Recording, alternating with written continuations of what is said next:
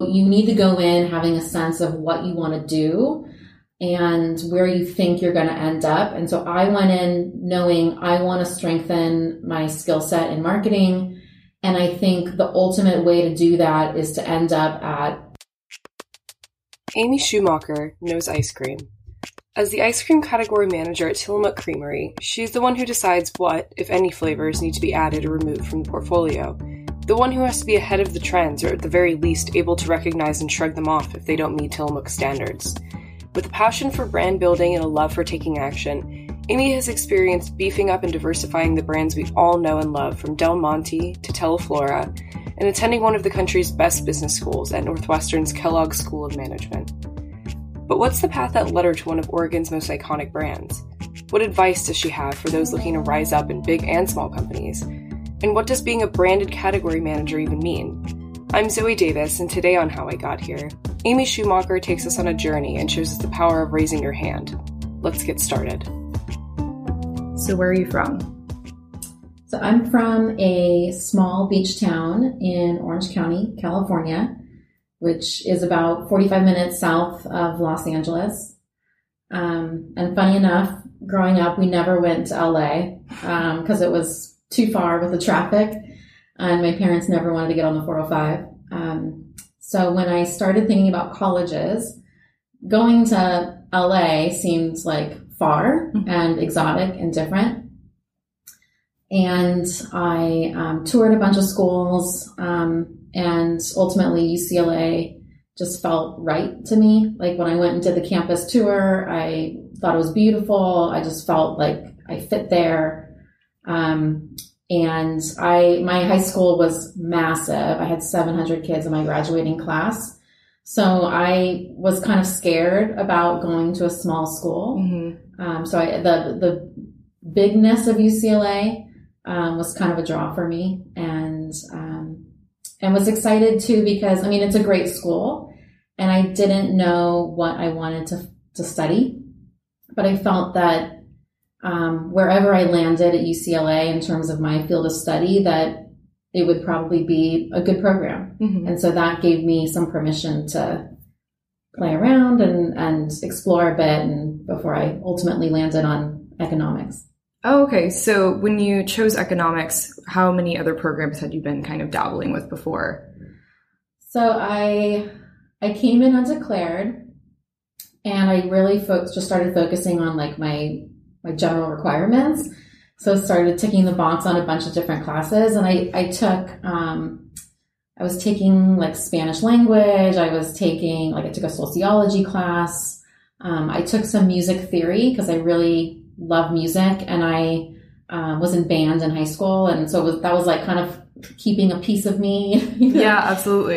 With me, because that's a big change from like high school to college, where you're like, this defined my everyday, and now I don't have that as part of my day. Right. Took some poli-sci. I mean, gosh, I think like, and definitely then like, math and econ classes just as general requirements.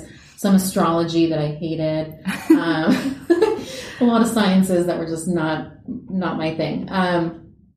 And again, I think I landed on economics because it's broad, mm-hmm. and it requires like a broad skill set. And UCLA has a program where you can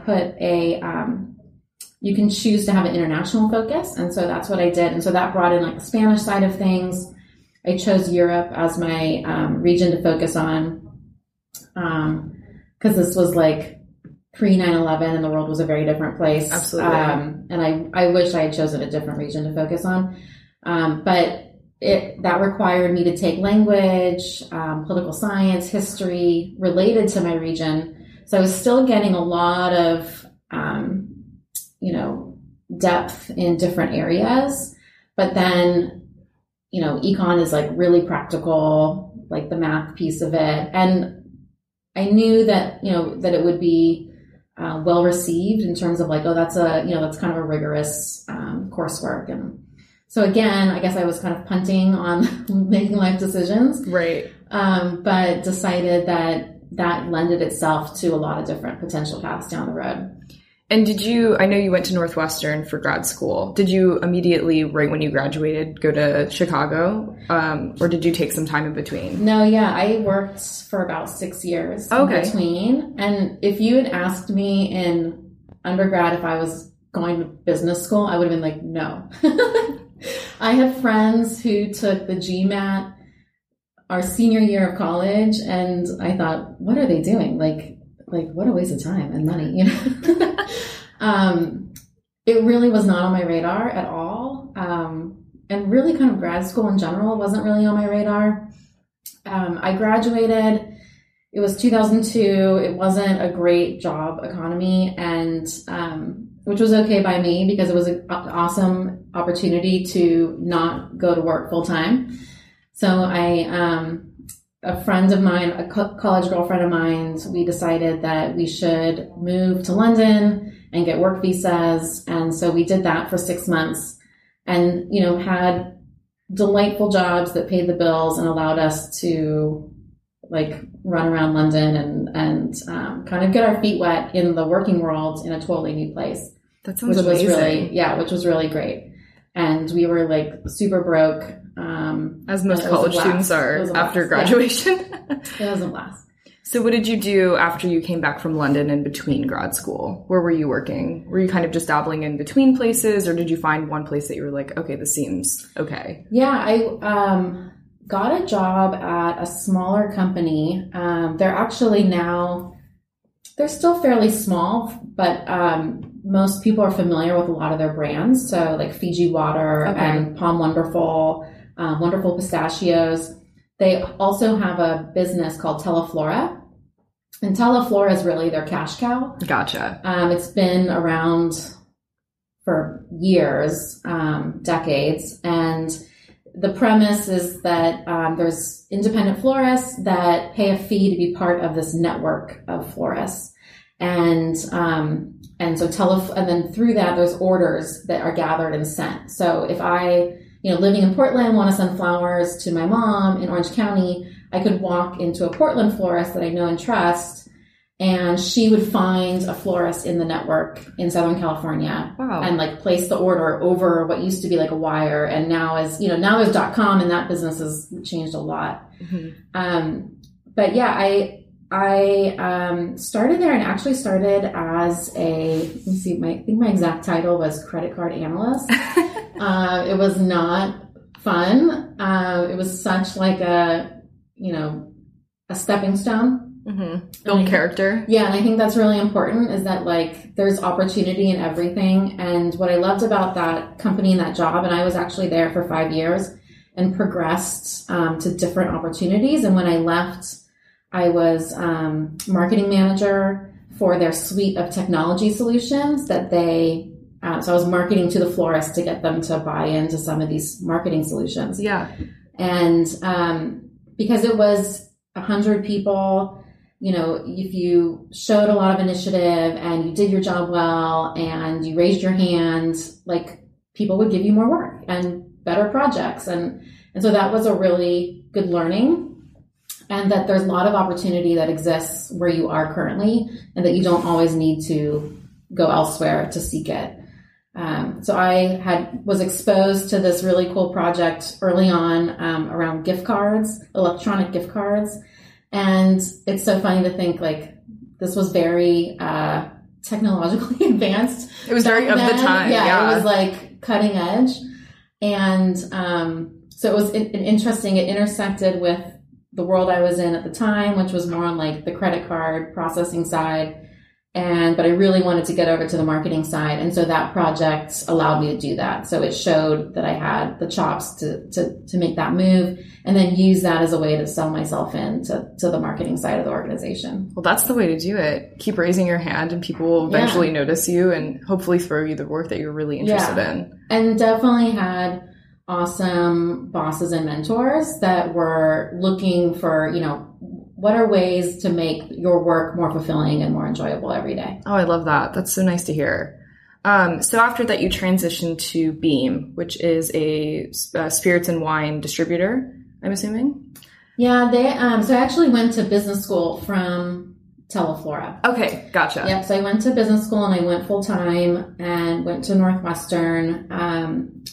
And how I got there was basically like once I'd made that internal move at Teleflora and was doing like all of this day-to-day marketing, I realized like how much of my work I was just relying on like my gut versus like I didn't have like the tools to evaluate creative or to determine like if this is a strategic opportunity for us.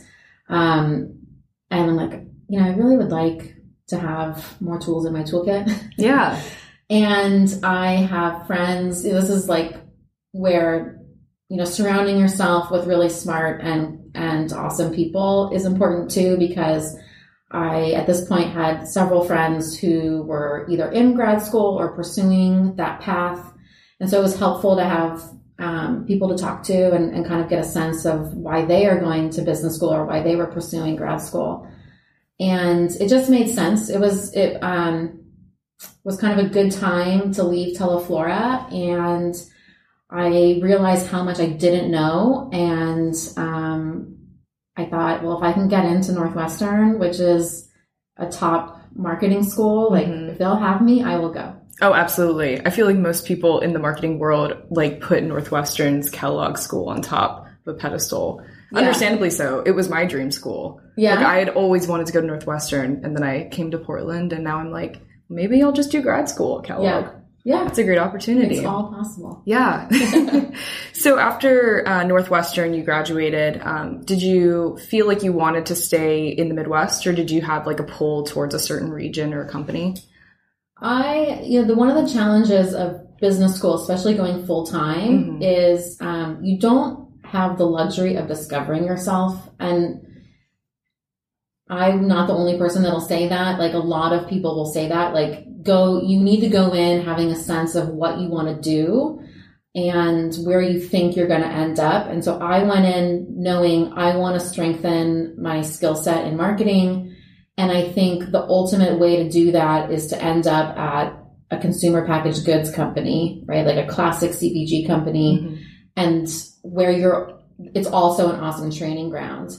And so I was open in terms of where that might be geographically, but I also, like, you start recruiting the beginning of your second year for full-time opportunities. And unfortunately, like, I'd spent all my life in California and 1 year in Chicago. So there was a lot of pull to go back to California, and also just like, well, it's what I know.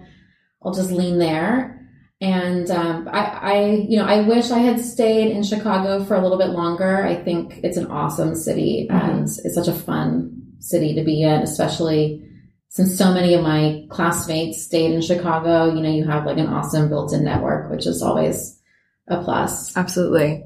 So from that transition, did you go to Beam after that?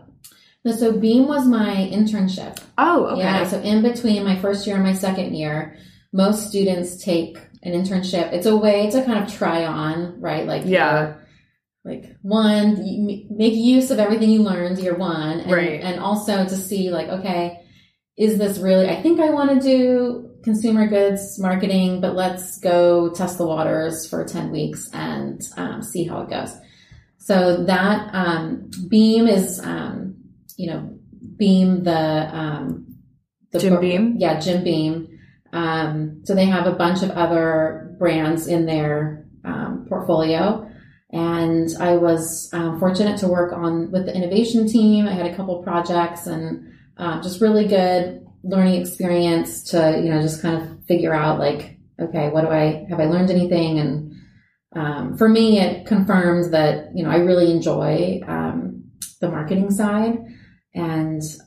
But I decided not to stay in Chicago. So where did you go after that? Could you kind of show us a timeline, or I guess tell us a timeline of life after grad school? Because I know there's quite a few people, especially at Portland State, who go to grad school after being in the industry for a couple of years, and they're trying to kind of, like you said, transition and find what they really, really want to do. So could you kind of explain what that path looked like for you after you graduated grad school? So when I graduated, I accepted a full-time offer with Del Monte Foods. At the time, they were located in downtown San Francisco. They're still in the Bay Area. It was, awesome location.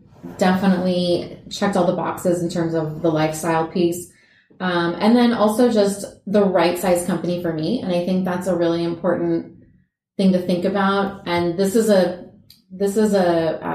theme of my career is that, if the company gets too big, you lose a little bit of ownership sometimes, or like you're kind of only working with a smaller piece of the puzzle. And I like having ownership, but I also like having the oversight over kind of bigger pieces of business as well. Mm-hmm. And so smaller to medium-sized businesses allow that. And Del Monte fell into that world, especially compared to like a Kellogg's or Kraft or P&G. Mm-hmm. So it's definitely bigger than Tillamook where I'm at now, but compared to a lot of its industry colleagues, right, it's a lot smaller. Mm-hmm. And so that definitely appealed to me. And they had a reputation for being very data driven and very analytical. And I knew that was probably my weakness. I felt more comfortable on the strategic side and on the marketing strategy side. And so I felt like, well, it's good. I'll strengthen that skill set and get exposure to a lot of different elements of marketing in the process. And did you what was your day-to-day like at Del Monte, or is it kind of similar to what you're doing here in terms of category management, or? Yeah, it's definitely similar. So I started you start out as like an associate brand manager, right? And so you're an associate, then you're like a senior associate, and then you're a brand manager. Right. And you hope to do that within 3 to 5 years. And so when I first started, I was on the tomato business, which is not a sexy business. And I was on the least sexy of the unsexy, which was ketchup and spaghetti sauces. Very sexy in my opinion. They are businesses that basically exist to use scrap from the more profitable cut tomato business. So that's the business that's generating all of the profit for the company. And this is essentially like, let's just cover our, our variable and fixed overhead costs with these other product lines. And I think someone literally said to me, like when I started, like, just hit your number and don't mess it up. So it wasn't a very like aspirational right segment, and we weren't doing any traditional marketing. It was very, very like sales and promotion focused. Mm-hmm. So if we went on deal for $1, we generated a lot of volume. And so it's just about getting that right promotional calendar and just run the year. Mm-hmm. But like anything, there's opportunity. So I had a cost optimization project where we were trying to find dollars to make the line even more profitable. And it was a super cross-functional initiative. I got a ton of exposure to a lot of different people across the business. So cross-functional meaning like the finance team, the plant manager at the tomato plant, the engineering team, packaging R&D, food R&D, the whole shebang, everybody. And it was really rewarding. And, I did a great job. And so then I moved to another business, which was, the broth business, and the brand, is College Inn, which is a funny name. But it's the #1 broth on the East Coast. It's a very regional brand. It definitely is. Yeah. I've seen it. Yeah. It's very well loved. It's a great product. But then I was the only, kind of brand person on that brand team. Mm-hmm. And so I had a ton of ownership, and that was great. So I did that for, maybe a year. And then a really cool opportunity opened up again, because I showed like a lot of initiative and was always volunteering to do things. Like when I was on the tomato business, I volunteered to write all the social posts, for the Contadina brand, because we were scrappy and like there were not a lot of dollars to go around in those days. And so I had a colleague that knew that I had a lot of passion for like social digital. And so Del Monte brand was rebranding itself. And they were, there was a smaller team that was hyper focused on it. And so I got to join that team, and really like a marketer's dream to say like, okay, let's hit the pause button and let's look at our business holistically. And are we talking to the right consumer, and are we telling them the right thing, and what really matters to them? And so we redid kind of our brand communications hierarchy. And then do we have the right products to satisfy their needs? And so once we got all of that kind of sorted out, then we launched a big brand refresh campaign where we had all new positioning, all new strategy, new target consumer, and then blew that out on the social digital front. And I specifically owned that. So that was really fun. That had to be super rewarding as well, to just fully have so much time and effort spent in that, and then see it come to fruition in such a great way. Because doing a total rehaul of a brand is difficult. It's incredibly challenging, especially in consumer packaged goods. But it's great to hear that you had like a great experience with that after years of kind of like not being able to fully own your work. Right. Yeah. It was really rewarding because I had a great team, which always helps. There was really good leadership in place. And there was a very clear playbook. And I think that helps too, is that there was a roadmap that said, here's the work that we need to do, and here's how we're going to do it. And so there was, like, everyone knew what the plan was. We were all on this path together. Yeah. So it wasn't unclear, like, even though there was a lot of work and it was challenging and, like, it was hard, you knew like, okay, we're making progress, and you had a clear sense of like what you were supposed to be doing on that given day. Absolutely. That's so helpful, and so like nice to hear that bigger companies are still allowing people to kind of concisely understand what they're trying to do. Because I think there is, when you're in a big company like that, it can be challenging because there's a lot of personality and there's a lot of opinions about what should be done, and having a really straight, cut and clear, like, no, this is what we're going to do. Yeah. And this person is going to help, and this person is going to help. Yeah. That's great. Definitely. So kind of transitioning into your work here at Tillamook, could you kind of explain what led you up to Oregon? Because you told me that you had never lived in Oregon, really didn't even know what Tillamook was in the first place. Could you kind of just explain your pathway up here and what you're doing now? Yeah. So I knew Tillamook brand growing up in California, but really knew the cheese, right? And had some exposure to the ice cream in California, but really it had just started to show up in like the Safeways in Northern California.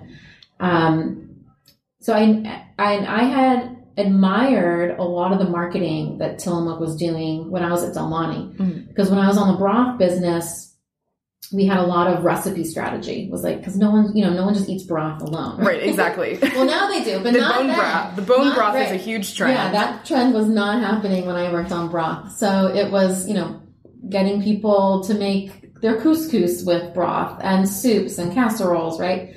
The roast chickens. And so we were really focused on, do we have the right recipes, and putting the recipes on our packaging and making sure that it tied into social, all those good things. And Tillamook at the time was doing a lot of cool stuff with like Portland chefs that had like their own sandwich recipes, right? So it was about getting Tillamook cheddar on, like Bunk Bar or something, right? So, and I remember just looking at the website and being on their Facebook page and be like, oh yeah, they're doing like some really cool stuff. Like I loved the aesthetic of it and just thought that the strategy was really good.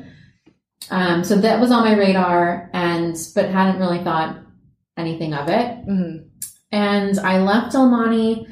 I was there for 5 years. And when I left Del Monte, I was in an innovation role, which I loved, but just wanted to try something new. And I went to a small company called Green Toys, and it was only 18 people. And it was a really good learning experience because I learned that 18 people is too small for me.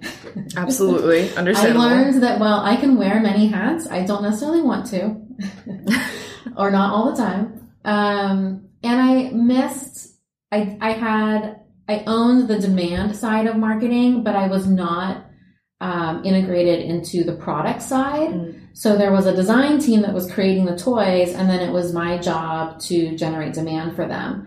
And I really missed being close to the product. One, because I just felt like, I think those things, they overlap, right? And I think if you're doing it well, they definitely overlap. And constantly I'm sure the frustration of the design team was constantly like interjecting my opinions. Yeah. Like, well, did you think about, does it do this? And they're like, no, like, how did you land on that price point? And so I just constantly was trying to get closer to the product and wasn't using all this general management skills either, right? So like I had no ownership of the P&L.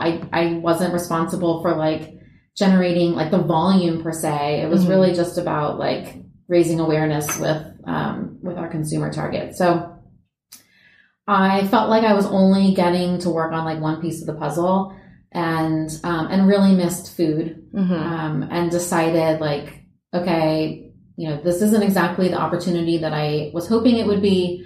And so when I decided it was time to move on, was really focused on getting back to food and focused on getting back to a role that was product focused and had some innovation component. And so Tillamook has all that. So that's the cool thing. And I think it's the opportunity and it's the challenge, is that, Tillamook, it's like you're overseeing a category and you have ownership over the product, which is great. Absolutely. So kind of like you just mentioned, you were the category manager. So could you describe like what your day-to-day is like with that role? And maybe kind of what other tools that you accumulated over the years that really have helped you take ownership of this job? Yep. So I'm the category manager for the ice cream category. And Tillamook's organized where there's a yogurt category manager and a cheese category manager. And so I'm one of the few people that solely thinks about ice cream every day. Yeah. Because I have a ton of cross-functional colleagues that I work with and partner with and collaborate with daily. But, my R&D counterpart may work on multiple categories, or my sales counterparts definitely do. So, I'm one of the few people that really focuses on the ice cream category. And my lens is about what's happening in the category. So what are the macro trends that are happening in ice cream? What are consumers looking for? Do we have the right products that satisfy consumer needs? And then I'm also working on, delivering like the profit for the company. So I work with a cross-functional team, and there's tons of interdependencies. But at the end of the day, the category manager is responsible for the gross margin. Right. So is that kind of a challenge for you because you kind of transitioning from, you were working with, tomatoes, ketchup, spaghetti sauce, broth. Yeah. You had the ownership of that product, but it maybe wasn't such on a large scale. Do you feel like that responsibility is really motivating for you? That you have that you're the ice cream lady, like everyone knows. Does that feel like really exciting to you when you come into work every day that like I get to sit here and talk about ice cream, or I get to study what my consumer is really into this term or this month? Yeah. Is that exciting for you? Yeah, it is exciting. It is exciting, and it's very big picture, but then there's a lot of things that are less big picture and very like action oriented and project focused that are day to day. And I think though they all ladder up though to like the big picture. So to give you an example, like one of the responsibilities of my role and my team is what's the flavor lineup, right? And flavor is so important in ice cream. And so deciding like in any given year, do we need new flavors and why? Is it because there's suddenly like crazy consumer demand for cookie dough? Or is there something that's super on trend, like, lemon curd? Like, are there opportunities that we're just not capturing that our competitors are? Or is there just a void in our portfolio and we need to fill it? And so that's really like, it's very day to day. We identify what that flavor is and we work with the R&D team to create that flavor. But then it rolls up to such a big picture thing because it's like, well, I need to make sure that SKU is going to improve my profitability and not hurt my profitability. So if that becomes a top seller, is my business better off than it was before? Absolutely. And then how does it impact, how is it impacting my volume? And is it cannibalizing other SKUs that are also profit drivers? And so just, so it's really, there are things that are very specific, but they all ladder up into a much bigger picture thing. And so it's helpful to have, I think it's hard to only live, like really up high and kind of overlooking. It's kind of helpful to have you got to get in the weeds a little bit to understand like what's really driving your business. Right. There's a lot of steps to getting to the big picture. Yeah. And it's definitely great that you have the opportunity to kind of have a hand in everything. Yeah. So what kind of challenges are you facing specifically maybe in this industry or at Tillamook in terms of consumer preferences or things that are changing, maybe just here in Oregon? I think, one of the specific challenges, I think just related to the role is just, there's just always lots of things happening, right? And so there's lots of opportunity. And I think that's one of the awesome benefits of Tillamook is that our ice cream business is doing really well. Consumers love it. It's amazing to read the consumer comments that we get.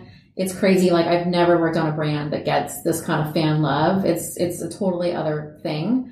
And so there's lots of things we could do, right? Right. Of course. There's lots of potential paths we could go down and people are asking us all the time, have you thought about this or we would love that. And so it's focusing and figuring out where do we want to place our bets. And then I think from a category perspective, the challenging piece is that the ice cream world has changed a lot. And it's really a lot of the new news lately is happening outside the grocery store. Okay. So you have brands like Salt and Straw or Jenny's, Van Leeuwen's. Yeah. Like I'm trying to think of some of these cool scoop shops that seem to be popping up all over the place. Totally. It's very small batch focused, very flavor focused, like tend to be pretty trend forward. So they're creating a lot of the news that's happening in the ice cream world. And so it's changed the relationship of like how consumers try flavors and that path from out of home at the scoop shop to the grocery store has changed. Okay. And so for Tillamook, I think part of the challenge is how do we innovate that's true to the brand, but how do we innovate that's also true to where we sell our product, which is largely in grocery stores, and thinking through whether there's a larger opportunity to be a bigger part of ice cream culture, especially, in Oregon and California, where we have really strong sales, to kind of expand beyond our grocery store role. Absolutely. So are there any kind of, we were talking about these very artisanal, small batch ice cream makers. Are there any underdogs like that you've really, that have caught your eye maybe, or that you're like, man, maybe we should look into what they're doing because it seems like they have the right idea? There's no one that I think that there's a lot of brands doing good things. What's interesting is that some of the claims and some of what's happening with those artisanal brands is now becoming table stakes. Okay. So it's interesting to see, I'm thinking McConnell's. McConnell's is a smaller brand based out of Santa Barbara, and they have this heritage in in dairy, right? And Tillamook has a heritage in dairy too, right? Absolutely, yeah. So but they have, I think a different perception of being really small batch, and they are being, priced at a super premium in grocery stores. But that's one way that they're positioning themselves. I think flavor for a lot of those brands is how they differentiate. And we've found that differentiating just based off flavor can be hard. So we are always kind of we don't have the luxury of, just appealing to a small subset of consumers. We're trying to deliver something that appeals to the masses. And so there's always a challenge of how do we balance and get the right balance between what's happening in terms of trends, but also something that we think is going to generate, there's enough interest among our consumer target that it's going to generate the sales that we need just to warrant it being on shelf. Right, exactly. I think that's kind of the basic equation for marketers who are working in product.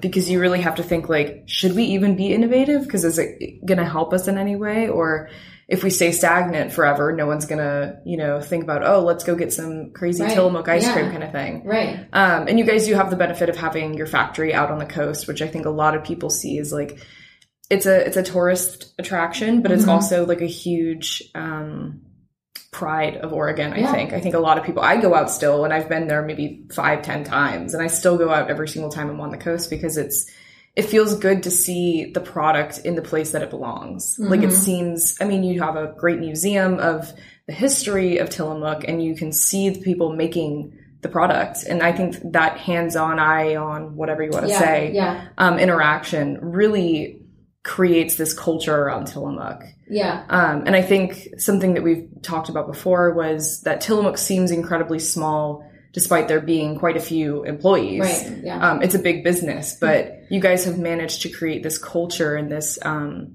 branded focus that's very small and intimate, which I think gives you the benefit of if you wanted to do something a little bit like lemon curd or, something a little bit more trend forward, you have that ability to do that because people are oh, it's Tillamook, it's small batch, it's homey, it's, you know what I mean? Whereas maybe companies like Dryers or Eddie's or something like that wouldn't have that opportunity because everyone knows how big they are. Totally. And it doesn't seem as genuine. Yeah. I think we operate almost like a smaller company, especially when it comes to a lot of our brand and product values. We say it's dairy done right. That's our tagline. And I think consumers trust Tillamook, but I also feel we're doing a lot of things that the little guys get credit for that more heritage brands aren't always, either because we've been doing it for so long or we haven't told everyone. So we're not getting full credit for it. But I think, I definitely am proud to work on Tillamook because we do try to source the absolute best ingredients. Whenever possible, we look to our Pacific Northwest backyard. And so like those small batch guys, we are definitely believe that we are delivering a really great product. I think you guys are. I agree with that. So last question to wrap things up. And this is something I ask every guest I have on. What is one thing that you see people regularly doing that either improves or inhibits their success? Yeah, there's, I think there's a couple things. The thing that I know always pays off, but can be hard to make the time for is just relationship building. Especially as you climb in your career, and you go from being less of a doer, to more of a overseer, for lack of a better word.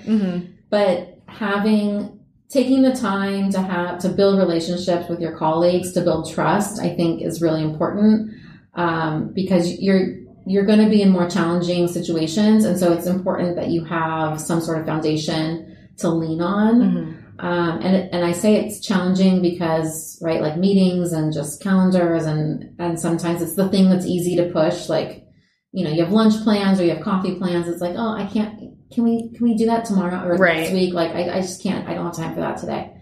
But that, I think if you can, you know, find the time and find the space, always pays off. And then I think the other thing is giving yourself permission to focus. And I say giving yourself permission because you really, like, no one is going to give you the ability to focus if you don't give it to yourself. Mm-hmm. So, saying no to things, right? The idea that you can't be everywhere. So empowering your team, but really looking for that opportunity to set yourself up for success. Because if you don't take the hour, you know, in the morning to like wrap your head around things or like prep for meetings, it inevitably, you know, you can tell. Mm-hmm. And you have to do that for yourself because no one's going to do that for you. That's a great way to end the podcast. Well, thank you so much for coming on. Yeah. I'm really excited for people to hear all about Tillamook. One last thing, actually. What's your favorite flavor of Tillamook ice cream? Oh, man. Well, that's a hard one. I definitely love the chocolate peanut butter. Classic. Yeah. But like, no, that's a Tillamook flavor. Oh, yeah. Tillamook does it in a really great way. And then Rocky Road is my all-time favorite ice cream flavor. You can't deny Rocky Road. Anything that has that much stuff in it really can't be bad. Yeah, that's good. Well, thank you so much for coming on. Thank you. I really appreciate it. Today's show was filmed in Portland State University's Carl Miller Center. This show is brought to you by the Center for Retail Leadership, inspiring change through collaborative experiences between future thought leaders and industry to design the future of retail. For more updates on the show or to find out more about the Center for Retail Leadership, visit our website linked in the show notes. This podcast was edited by ThatCast Creative. Brand your business and connect with your audience with a custom podcast. Learn more at thatcast.com.